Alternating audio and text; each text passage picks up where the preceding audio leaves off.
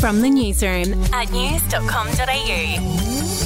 Hi there, I'm Andrew Bucklow. And I'm Bronte Coy. And this is the latest from the newsroom. It's Monday, the 23rd of January. We'll start in the US. The man who allegedly carried out a mass shooting in Los Angeles overnight has been found dead by police. The gunman killed 10 people at a dance club during Lunar New Year celebrations, sparking a citywide manhunt. About 12 hours after the shooting, police found the man's body inside a white van. It's believed he took his own life. Back home now, hundreds of commonly prescribed medications are in short supply. The TGA has listed 380 current shortages, including antibiotics and amoxicillin, as well as 83 anticipated shortages. Patients who need medication to treat diabetes, reflux, anxiety and pain are among those who will be affected. People are being encouraged to chat to their doctors as soon as possible if they're unable to fill their prescription. Moving on, and in Western Australia, the body of an AFL player's mum has been found by police after she disappeared on Saturday night in a boating accident. Kylie Bazzo, whose son is West Coast Eagles player Rhett Bazzo, was thrown from the boat when it collided with a red post marker. Her body was found late last night. Another woman died in the accident and a third person was seriously injured.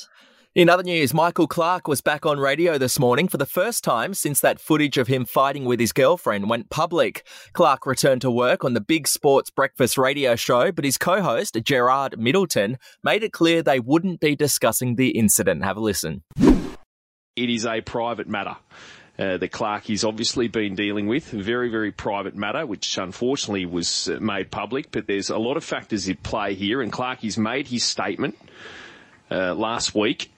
And due to all these factors at play, we're moving on and we're moving forward on the Big Sports Breakfast this morning.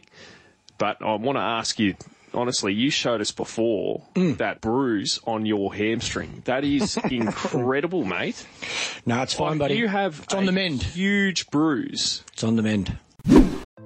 Hey, I'm Felicity Harley and I host Healthyish, where we chat to experts, influencers and people in the know from around the globe to arm you with the knowledge to make healthier decisions for your mind, body and soul. I think if we're going to be focusing on health, like sleep is probably the biggest component of that. I think sleep is the cornerstone. Like choose the harder option, because I've never woken up and gone, I regret that run that I went at 4 a.m. I've never done that. Search for Healthyish and Extra Healthyish wherever you get your podcasts.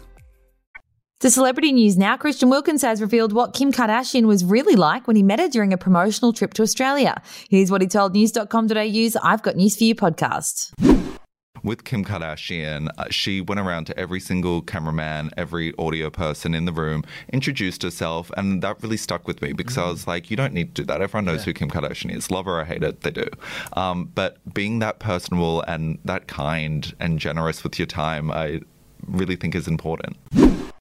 And finally, it's been revealed that Beyonce was paid roughly $50 million to perform at a hotel opening in Dubai over the weekend. Celebrities from all over the world were invited to attend, including Kendall Jenner, Rebel Wilson and Sonia Kruger.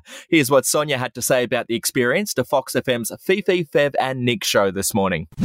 We kind of blagged our way into the front of the, they had these little cocktail tables set up and we're next to all these Bollywood stars. And then I bumped into Ronan Keating. He was a few tables down.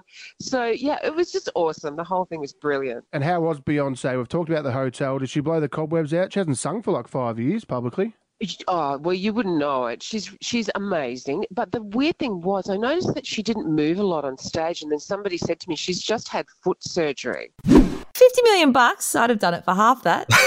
Listen, I think if you were singing, I don't think half the crowd would have rocked up, let's be honest. Wow, that's hurtful. That's the latest from the newsroom. We'll be back with another update soon. Follow or subscribe to From the Newsroom wherever you get your podcasts.